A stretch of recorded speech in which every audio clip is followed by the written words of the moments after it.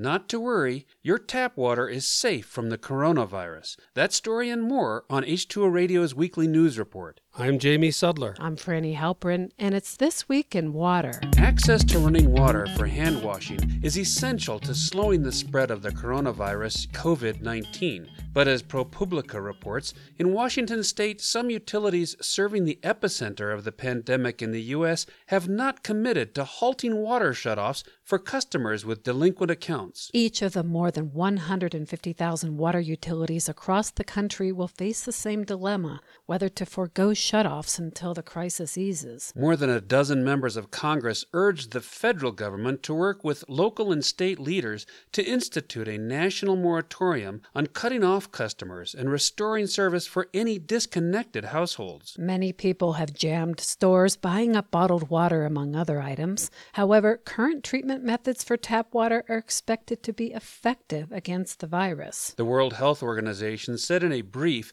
that COVID-19 has not been detected in drinking water supplies, and based on current evidence, the risk is low. The WHO also stated that conventional, centralized water treatment methods, which utilize filtration and disinfection, should inactivate the coronavirus. And the Environmental Protection Agency is recommending that people continue to drink tap water. The agency's regulations require treatment by public water systems to remove or kill pathogens, including viruses.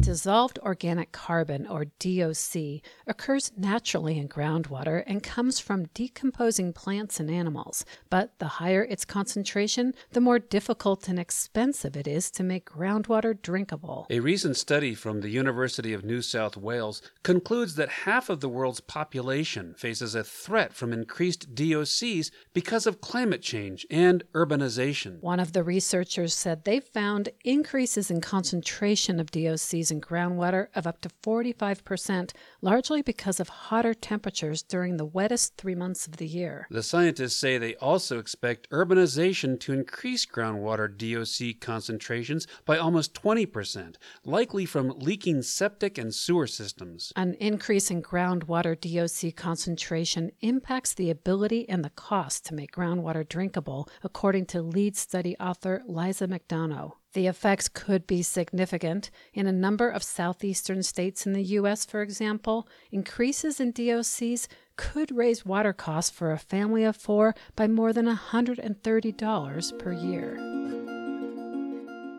The Navajo Generating Station, a few miles east of Page, Arizona, began producing electricity from coal in the 1970s. According to NBC News, the power plant operations slurped up 32,000 acre-feet of Colorado River water per year for pollution control and cooling. One of the main buyers of power from the Navajo was Los Angeles, about 500 miles away. But the plant ended operations late last year because it was no longer economically viable. Now, according to Cronkite News, LA is still looking to the Navajo to provide electricity, not from coal, but from wind and solar. The City Council recently approved a 30-day feasibility study to assess the potential costs and benefits. The tribe has 2 solar energy projects generating 55 megawatts of clean energy, providing both revenue and electricity for the Navajo, with plans to expand further. The Dry Lake Wind Power Project has been operational since 2009 and plans a large expansion. According to the news site Earther, the Navajo Nation is missing some $40 million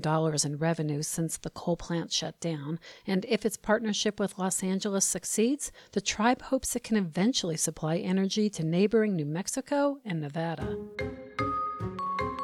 Young shore crabs change their shell color to blend in with the rocky environment where they live. However, a recent study shows that prolonged exposure to the sound of ships weakens the juvenile crab's camouflaging powers and leaves them more open to attack from predators. Emily Carter at the University of Exeter placed dark-shelled juvenile shore crabs into white tanks where they were exposed to the underwater sounds of ships. Other crabs listened to natural water sounds, played either quietly or loudly at a similar level to the ship noise. Over 8 weeks, the crabs exposed to ship noise lightened their color to match their tanks, only half as much as those which heard ambient water alone. Carter believes this reduced change in color is caused by stress from the effects of ship noise pollution, which either drains the crabs of energy required to change color properly or disrupts the balance of hormones necessary to camouflage. The study also showed that when crabs were subjected to a simulated bird attack, those that heard the ship noise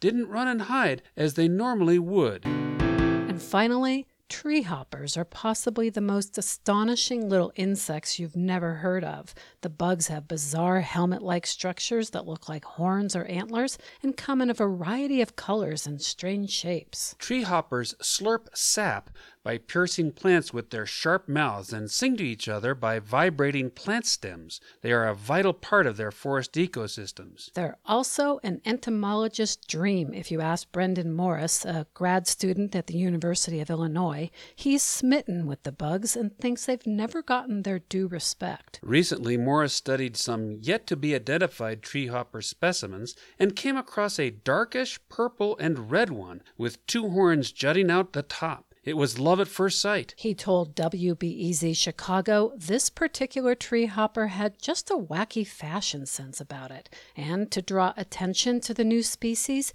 he named it after Lady Gaga, who herself has a unique, flamboyant, shape-shifting style. The original specimen came from a forest in Nicaragua, and Morris is there now to see if he can find any Lady Gaga tree hoppers still living in the same area. According to a university press release, the insect is a new genus of tree hopper and now officially known as Kaikaya gaga.